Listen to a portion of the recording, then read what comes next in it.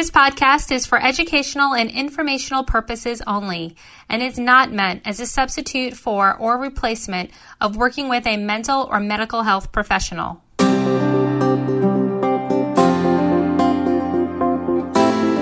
Welcome to Taboo Talk Time with Dr. Eva, where we inspire a movement towards breaking through societal norms, increasing awareness, and unhinging the taboo. Taboo Talk Time hosts guest experts from around the world in the mental and medical health fields who are passionate about making a difference in our society. Visit tabootalktime.com to learn more about Dr. Eva's therapeutic services, online couples courses, live couples retreats, and of course, our free podcast. Here is your host, Dr. Eva Brown, licensed marriage and family therapist and intimacy specialist. Hello, everyone, and welcome to another episode of Taboo Talk Time. If you're watching this on YouTube, that's great. Everybody consumes information differently, or if you're listening to the podcast on iTunes and Google Play, welcome. We're really happy to have you here today. We are going to be talking to Sarah Shoemaker, and I love her name. And she is a coach and consultant based in mindfulness for couples worldwide. And I really personally love her approach. Her approach is very mindful-based, very trauma-informed, and she just really has a very collective and very research-based understanding of couples work. So I really appreciate her for that personally as a colleague. And today we're going to be talking about the 3 pillars that can guide healing trauma in your relationship. So once again, that's 3 pillars that can guide healing trauma in your relationship. And she's going to be talking about these 3 pillars, and we're going to have a conversation about it. She's also the owner of Embodied Breath, and you can check her out at her website at yourembodiedbreath.com. And I'm also going to be putting all the show notes and everything in there, okay? So you guys can take a look and decide if she is somebody that you'd like to work with.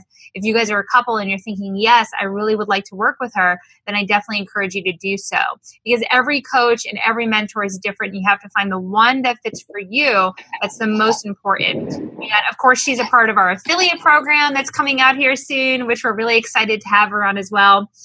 Because I'm all about, and so is she, all about collaborating, and we believe that we're greater together, even though both of us are in the same field, right? There's no competition here. It's all about helping couples thrive in their relationships, right? So again, with coach and consultant based in mindfulness for couples worldwide, she's fantastic. And obviously, she's super cute.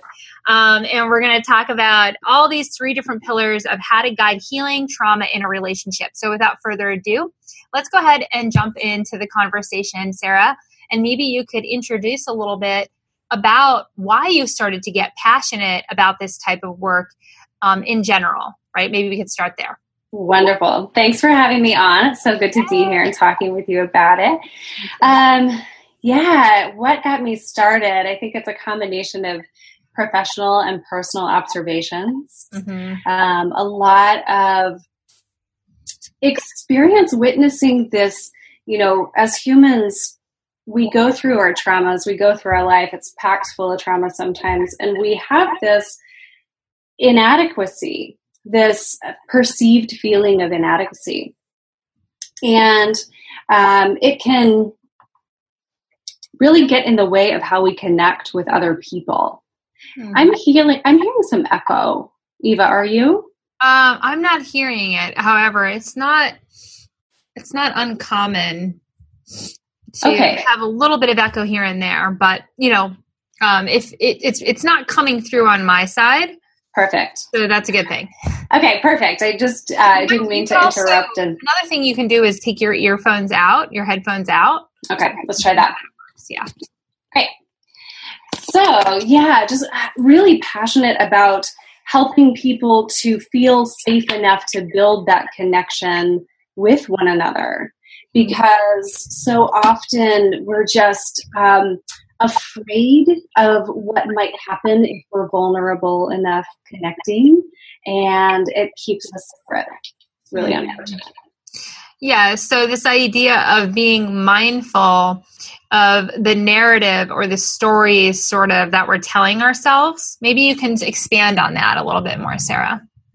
Right. So in my work, the first thing that we do is become mindful of our own patterns and our own thought loop and develop a mindfulness practice for ourselves. And so a lot of the time when we don't feel safe, we're looking at what is the other person doing. There's a lot of blame in that. And when we're mindful of ourselves and noticing what's arising in the relationship, we are gathering so much more information from a safer place, like without the reaction of the brain going into like a fight or flight, like I'm not safe here. And when we start to do that and see our partner as a perceived threat, then we can actually take a step back and assess, well, is there really a threat? Am I safe here? Is the connection safe here? What do I need to do next? Yeah. And so I start by teaching the mindfulness to every single person I work with, and no prior experience necessary, right? Mindfulness and meditation are very different. Mindfulness is noticing what is. And so we're noticing our habits, noticing our thoughts, noticing our emotions and our patterns. Makes sense. So what I'm hearing you say is very acute perceived awareness, right? So I like to talk about that, like emotional triggers, right? What are the emotional triggers? What are the old wounds? What are the things that are coming up in our relationship? And how can we look at that and gain awareness about that in a way that comes from a place of understanding and compassion for yourself or your partner, as opposed to judgment or criticism or lack, right? It's just more using your conscious mind to understand where are those emotional triggers coming up, and how can I then create an environment where I'm managing them differently as opposed to projecting them. Yes, very nice. And when we're talking about trauma, or we have this understanding of trauma, our brain is working differently when it is in a trauma response. And so, if you are very, very sensitive to criticism because of what your parents did or something like that, and then your partner is criticizing, your brain could actually be sort of offline, as we say, in a trauma response, and therefore the connection kind of be impossible until you come back out of that. And so that noticing that you're talking about, noticing the emotional trigger, there's often like a physiological thing that is happening for people when they are triggered in that way. And so to have a little bit of education about the brain science of that, really, I have found allows people to forgive themselves and have compassion for themselves a little bit more, and like, oh, look at me reacting. Look at how my brain and body are responding to this. And then, you can practice some mindful noticing, mindful awareness, mindful breathing, whatever techniques they choose to employ to bring themselves back to a space where interaction and the next step is possible, right? Definitely. And, I like the idea of noticing when you're in that trauma state, right? Because sometimes we're not even aware that we're in that trauma state, right? And we're having a reaction to it. But the better that you can get at recognizing that some trauma or something like that is coming up, and you can say, listen to your partner, hey, my trauma trigger is coming up, or I'm feeling flooded right now. Right. So there's lots of ways to communicate these types of things in a relationship as well, when they are coming up, and learning those strategies and those techniques to take accountability when they do come up, and then have your partner come in and support you in that, as opposed to projecting and turning those triggers to her or him and saying something like, you never support me, or, you're never there for me, or why do you always do this, right? And just moving into those attacks. Right. Instead of using it in a way that you're talking about, which is to be mindful of what is showing up, and then moving into a place of managing them rather than projecting them. Right. Beautifully said. Yeah. One of the things that I talk a lot about, just a huge premise of my work, is that there is an opportunity in everything, right? And so if we are getting triggered in this way, rather than go into the blame and the projection, there's an opportunity to, one, do it differently, and two, see this as an opportunity for your own growth.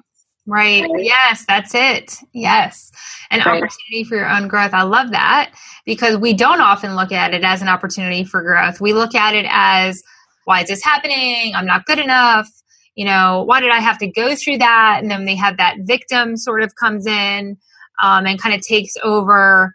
And nobody really likes to be in the headspace of a victim, because it feels very uncertain and scary to be in the place of the victim. But it's like, I often think of the place of the victim as not knowing how to be mindful, of just not knowing what to do when you're in that place, because it can make you feel really scared. And if you don't have a mentor or a therapist or coach or friend that can somehow take you out of that place of victimization, rather, or complaint or blame, and move you into a space of acknowledgement and management, it's just a whole different paradigm, really. Very different paradigm. Yes. And very possible.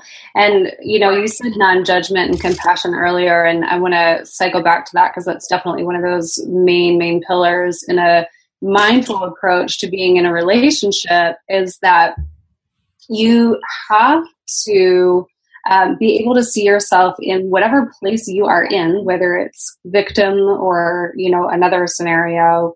Mm-hmm. And once you notice that you're in that, bring in that compassion and non-judgment. Mm-hmm. And the beautiful thing about partnership is that the opportunity for the partner is also to practice that compassion and non-judgment. And I think when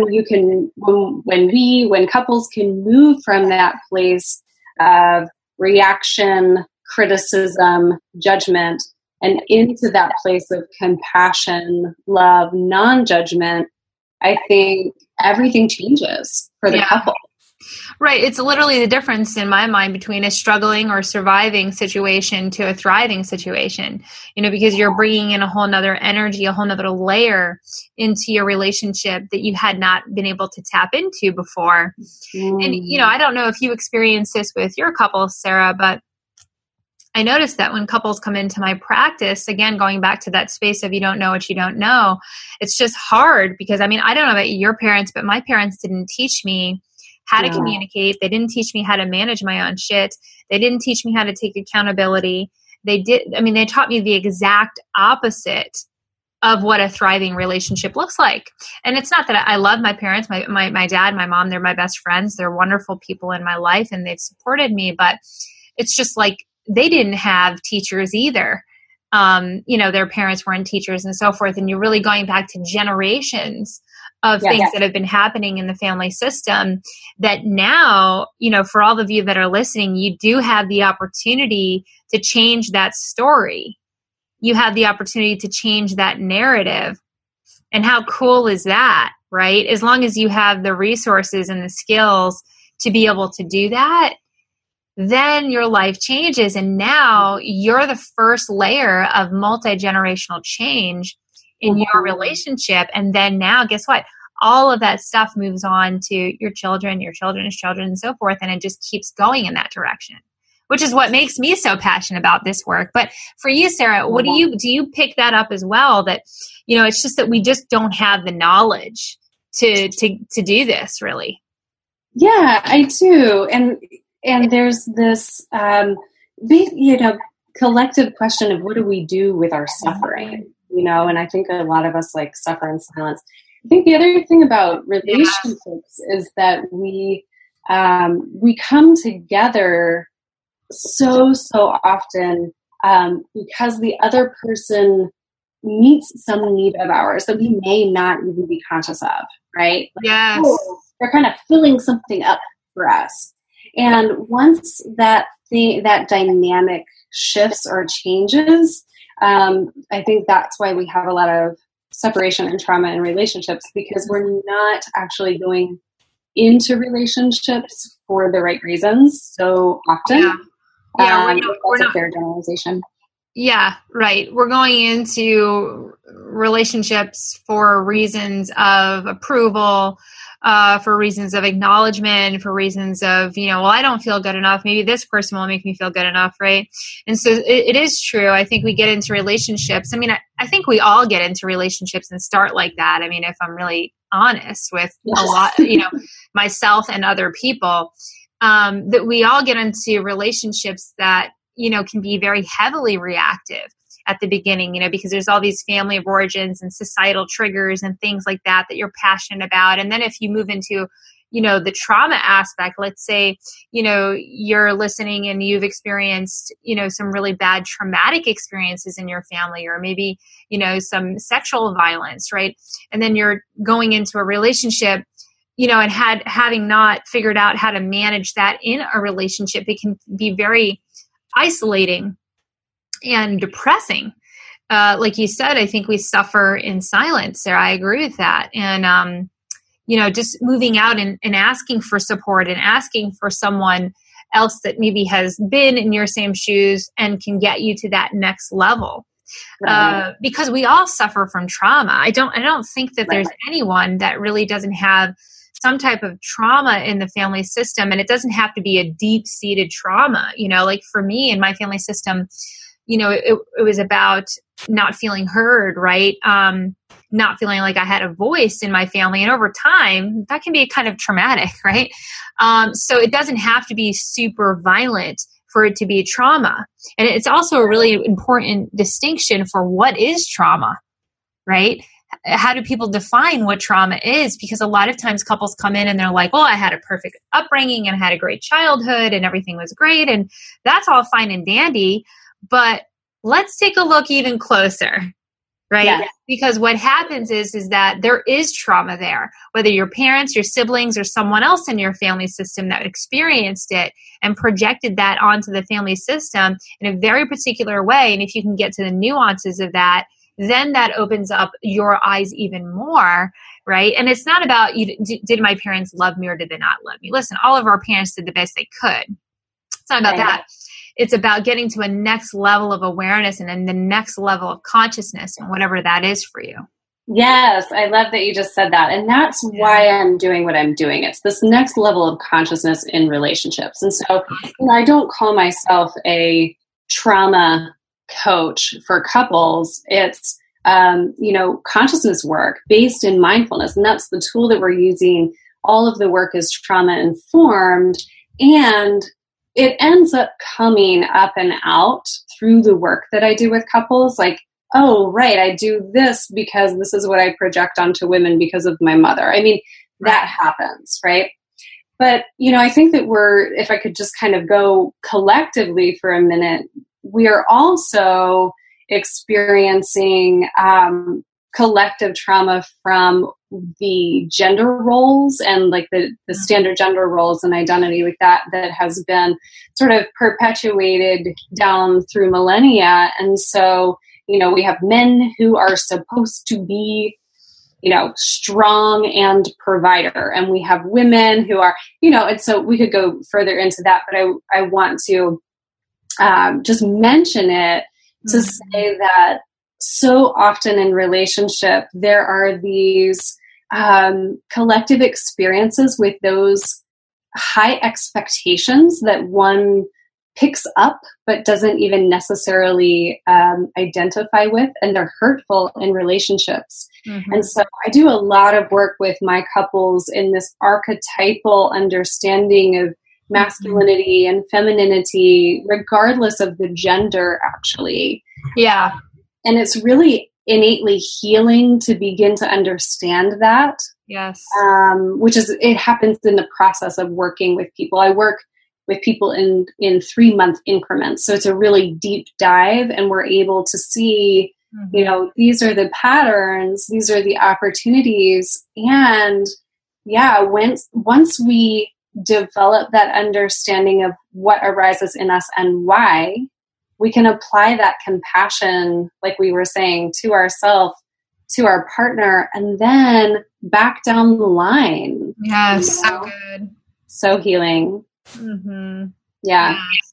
Yeah. So the idea here is getting into that place where there is quite a bit of confusion about gender roles, right? And that in and of itself can be a mini trauma in the relationship. And sometimes it can be a really big trauma in the relationship. For example, if you're with someone that has really, really specific gender role stereotypes and, the other one doesn't subscribe to any of them, well, that's a lot of fighting happening in the relationship, because I don't want to subscribe to the old school way of things. Well, I want to subscribe to the old school way of things, right? And it doesn't matter if you're male or female. It doesn't really matter the sex, right? It matters about our beliefs.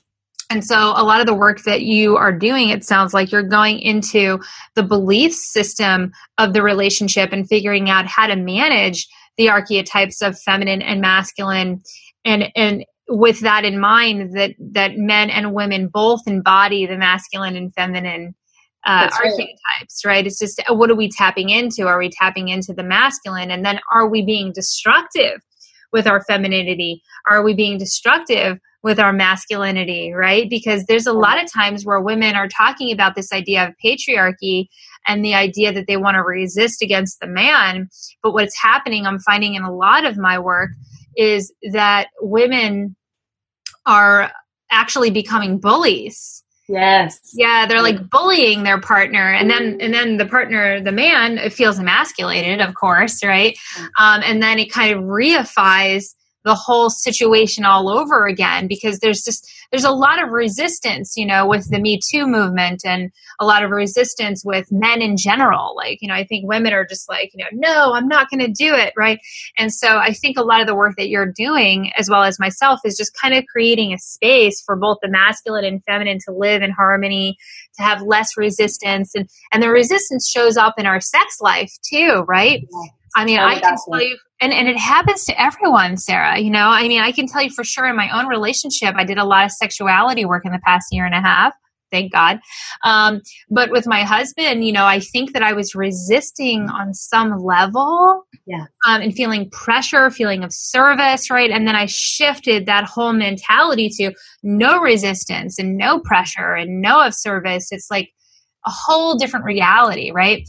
And so these types of things are so important that you're doing, Sarah, moving into this place of honoring the masculine and feminine rather than resisting the woman or resisting the man, and moving into that space where we're really not working together as a team. We're just victims to each other, right? Well, I'm a victim to your manhood and I'm a victim to your womanhood. And then I just go into that space all over again, really. And right. It's so subtle too. Like, I didn't even know that aspect was so ingrained in my sexuality. Like, for example, when people use vernacular about the vagina, or vernacular about the penis, or vernacular about sexuality in general, I was realizing, like, oh, that's interesting. I have an aversion there. Why is that there? And then you take a look societally, right, and say, why is that there? Or you take a look in terms of your family system and you say, why is that there? Right? So this work that you're doing, Sarah, is so integral, because without that, we're really just resisting our partners. Beautiful. Oh my gosh. Big yes to everything you just said. Absolutely. And I do agree that the bedroom, the sexuality is where we're really going to greet what it is that is left to work on, right? Like, isn't that funny? Yeah, right. Because we can be, as women, you and I, we can be in this strong position, and I can handle anything, and we're both business owners, and then, if we aren't working our stuff out, we're going to go into sexual relationship, and it's all going to come out. It's like, that is where it comes out for sure. Yeah. And I wanted to cycle back to one thing that you were saying about the masculine, feminine, just quickly. I think that there's what I just kind of called, this is very oversimplified, there's like divine feminine, divine masculine, and then there's this like wounded feminine, wounded masculine. There you go. Right. And so I'm almost picturing it like in 4 quadrants.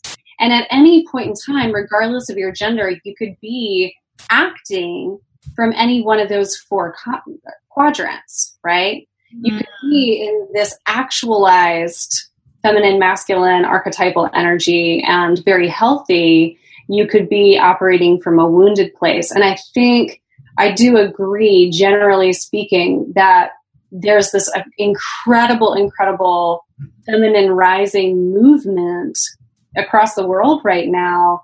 And we are wounded. It's almost like we're acting in the wounded masculine, like this power over. Right. You know, it's what we were not appreciating in the first place, but we've taken this like opposition energy toward it, which is again a wounded energy, because love and connection is like the highest form of advocacy, or, you know, if we want anything, that's how we should be going after it, right?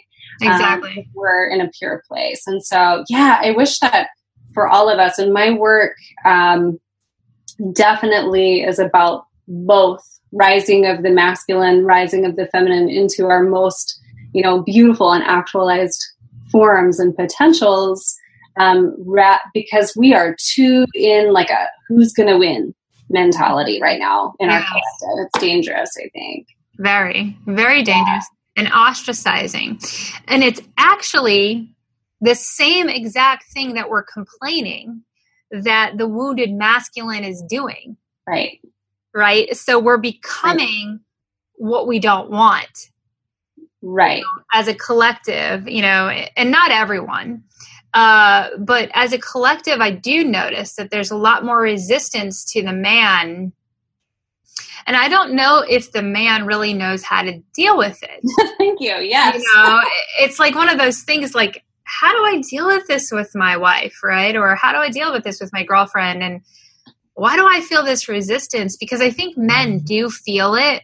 And now after 1.5 years, 2 years of work on myself, I've noticed that my husband did feel it. Mm-hmm. And he just didn't have the capacity to say, are you resisting me, Eva? You know, are you okay? Like, what's going on with your wounded feminine that's not allowing me in? Right? It's not like he had the ability to ask me those questions. Now we do, because we talk about it often. And I guess what Sarah and I are encouraging in this podcast is for you guys to start asking those questions. That's right. Start asking yourself those questions. Start asking, and listen, you know, Sarah's done many years of work on herself. I've done many years of work on myself. And the thing is that there's always something more that we can work on. There's always something that we can step into and really get busy with it, right? And it's not always comfortable. I mean, I remember when I started doing that work, and I don't know about you, I'd love to hear your story, Sarah, but when I started doing that work, I noticed like, okay, you want me to do what? Have sex every day? Okay, let me see how that works out. You want me to have sex every other day, right? And so it was interesting how when you put yourself into that place of, I want to connect with my husband or my wife every day, right? Whether it be a sexual way, whether it be you're snuggling and cuddling, to me, it doesn't matter. But, you know, having an orgasm and getting to that place of climax together is the highest level of connection really anyone can feel outside of your mind connection, right? So it's important that you challenge yourself, right? It's funny, I did this podcast with Jen and Ben Rode. I don't know if I told you this, right? Did I tell you? I don't know the story, no. Yeah, so I did this podcast with Jen and Ben Rode, and they do sexual explosive healing, right? And there's a lot of practitioners in Costa Rica. If you guys want some information on them, I'm happy to refer you guys. We're actually doing a couples retreat in August 13th to 17th, if you want to come and just send a message. But anyway, so they were on the podcast with me, and they said to me, you know, yeah, we make love twice a day. And I immediately, my jaw dropped. This is 1.5 years, 2 years ago. I was like, okay. two twice a day. I'm like, how do you do that? And they have 3 kids, right? And so I walked out of that podcast thinking to myself, babe, my husband, Paul, right? I'm like, if Jen and Ben can do it, we can do it. We don't even have kids, right? And so he's like, I'm game, of course, my husband's always game for anything sexually related, right? So when it comes to getting into that space of challenging yourself, the only thing you can do is step into it, right? Because we were making love probably every other week, right? And so when you're talking about trauma work, when you're talking about couples work, this conversation about sexuality comes up all the time. And so, if you don't put yourself into that boiling water type thing, that might be a little uncomfortable, because the first couple of months of doing that with my husband and getting into that space of making love every day or every other day, right? We're still not at 2 times a day. That's just, I haven't gotten to that place, but I do feel a call for it recently. I'm feeling so connected and so aligned with him that I'm feeling a call to it, but it didn't start that way. It started off like, moving into this space of, all right, well, let's do this, right? And then I started to feel pressure along the way. And I'm like, what's the pressure about, Eva? Right? And then I started to feel resistance every once in a while. I'm like, what's that about? Right? And so you're able to kind of piecemeal the relationship that you have with sexuality just by having more sex, right? Just by putting yourself in there. It's like putting yourself into the trauma work, right? When you want to learn how to get to this place of awareness, you have to step into that dark side and get aware about it. But the only way that you can do it is by going towards it rather than resisting and say, no, that's not what it is. And then you just keep pushing it down, right? And then before you know it, you're actually doing what you didn't want to do in the first place.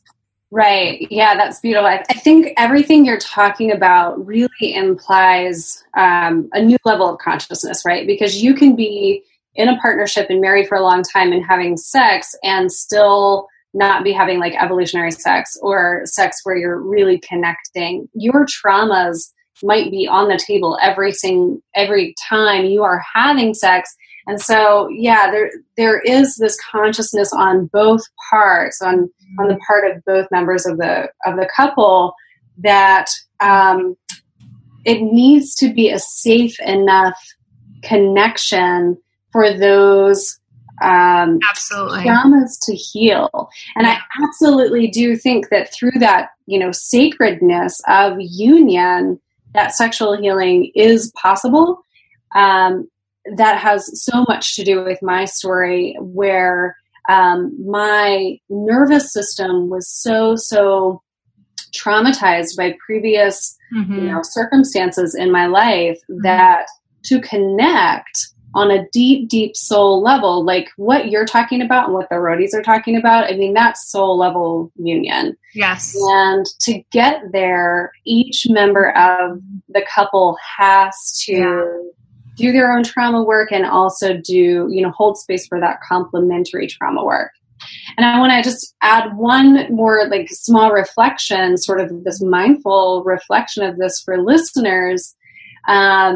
If both people are in agreement, you can go into the sexual experience slowly and just notice where there's resistance. Like you were saying, it's like an opening feeling or a closing feeling. Yeah. Right? And so where there is the trauma, you are probably experiencing a closing feeling, even if you have been having sex or making love with this person for a long time. You could still be experiencing energetically, the slight closure of energy in your own body that does not allow for the deeper connection. That's kind of what we're going for, is like always deeper connection, because through this sexual union, through this soul union, that's the potential.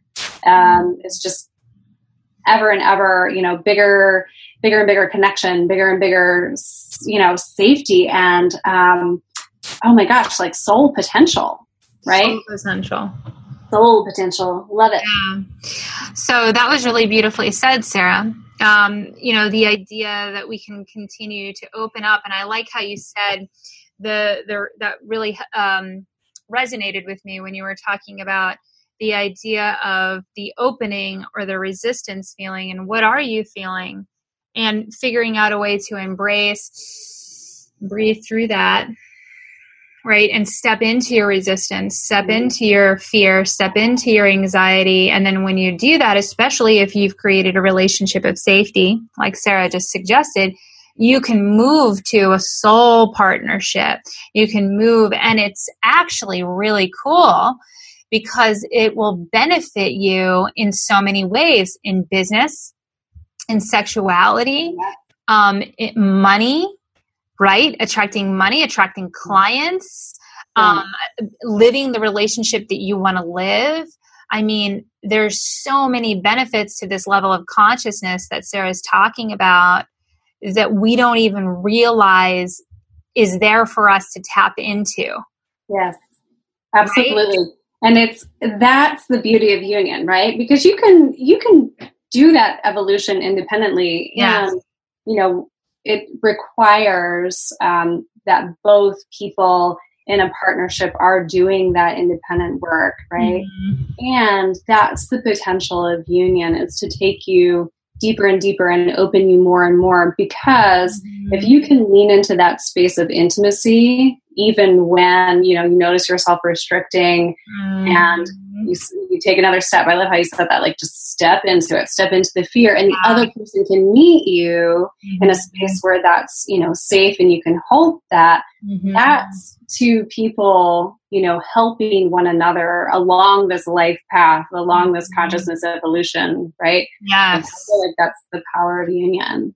Yeah. Yeah. And you think sex is good now. Wait until you get to that space. I mean, there's just so many beautiful things about it, you know, and I realized that we talked about the trauma of relationships, and that was how we started our conversation today. But isn't it interesting how we ended up talking about so many different facets of sexuality, because there are so many different facets of parenting. How did our parents inform us? How did society inform us? How did society or your parents inform your sexuality or your relationship with money?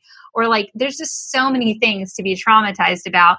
And we don't realize, and sometimes we don't even acknowledge it. Like I mentioned at the beginning, and I think you said so, Tara, Sue, too, as well.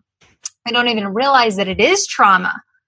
You know, we don't even categorize that as that. It's just something that we live through and it's over. But that's not true. It is something that we live through. And in my opinion, in my professional opinion, is to take a look at that and say, how can I refine this? How can I learn from it? How can I step into a new identity with my partner? And then notice the benefits of that in your relationship long term, no matter what the trauma is. Right. Step into it. Right? No matter what this trauma is, if it's a money trauma, step into it, get aware about it. If it's sexuality trauma, step into it, get aware of it. If it's childhood abuse, sexual abuse, any of those types of traumas, right? For me, like I said, not being heard could be a trauma. Step into it, get aware of it. What is it and how is it informing your life? Yeah. And I would say the awareness is such a huge part. I mean, we're working on mindful awareness in the work that I'm doing, and there's healing to be done. There's like, you have to alchemize that trauma and like make it work for you. And so I don't mean to at all like trivialize the depth of the effect that trauma of any sort can have on body, mind, spirit, you know, emotions, all of it. And it's deep, deep work. You know, my relationship with my own trauma I dug deep, deep into it about 5 years ago. And like you said, we're always growing because we know that we never like get there. And so much has healed such that my very traumatized nervous system is now, you know, very relaxed. And so all that to say, I don't want to trivialize like, poof, you can just change your trauma. But I think it takes years. It takes years. Yeah. But the power of a relationship to honor that process. I mean, I think that if you're having tension in a relationship and it's got, you know, an older origin, it probably does have an older origin, Right. then two people can recognize what's going on and support one another's healing and hold the space for one another, to do the healing and utilize that union, sexually to explore that healing together. I think you've got another just a level of relationship for sure. Another level. Yeah. That's so cool. And I love that you're holding space for couples around the world, Sarah. Your work is so important. If you guys are feeling called, if you're listening right now and you're feeling called to work with Sarah, I highly recommend it. She said she works with her couples for 3 months, sometimes 6 months over a period of time. Where can they reach you, Sarah? My website is yourembodiedbreath.com. I'm also all over Facebook at Sarah Shoemaker and at Embodied Breath. Yes. I'd love to hear from people. Thank you. Yes. And thank you so much for coming on the call today, Sarah, and giving us your divine, work in the world and really just moving into a space where other couples can feel supported in this work, in this very deep work that we're talking about here. And Sarah is a perfect conduit for you guys to be able to access what you need to access in order to get to that next stage of thriving in your relationship. So I see a lot of collaboration in our future. Yes. I know, I do. I feel really aligned with you. And I love it. Yes, so good. For those of you guys that are listening and you would like to check out more of our podcast, you can go to tabootalktime.com. We're also on iTunes and Google Play if you want to play us in the car or if you want to hang out with us while you're doing cardio at the gym. There's all different ways that you can access it. And of course, this is going to be up on YouTube, so you can consume it through a video if it's better for you guys to, watch something and get the visual explanation along with the audio. There's so many different ways that you can do this, but we're on iTunes and Google Play. Don't forget to share us with your friends, and we'll look forward to seeing you guys on the next episode. Bye, guys. Thank you for joining the Taboo Talk Time movement. Go ahead and like and subscribe to our fun, free, and informative podcast. And of course, don't forget to share us with your friends. Visit tabootalktime.com to learn more about Dr. Eva's therapeutic services, private intensives, as well as her online couples courses and live couples retreats. As always, we appreciate your listenership and can't wait to share all of our new up-and-coming Taboo Talk Time podcasts with you. See you next time.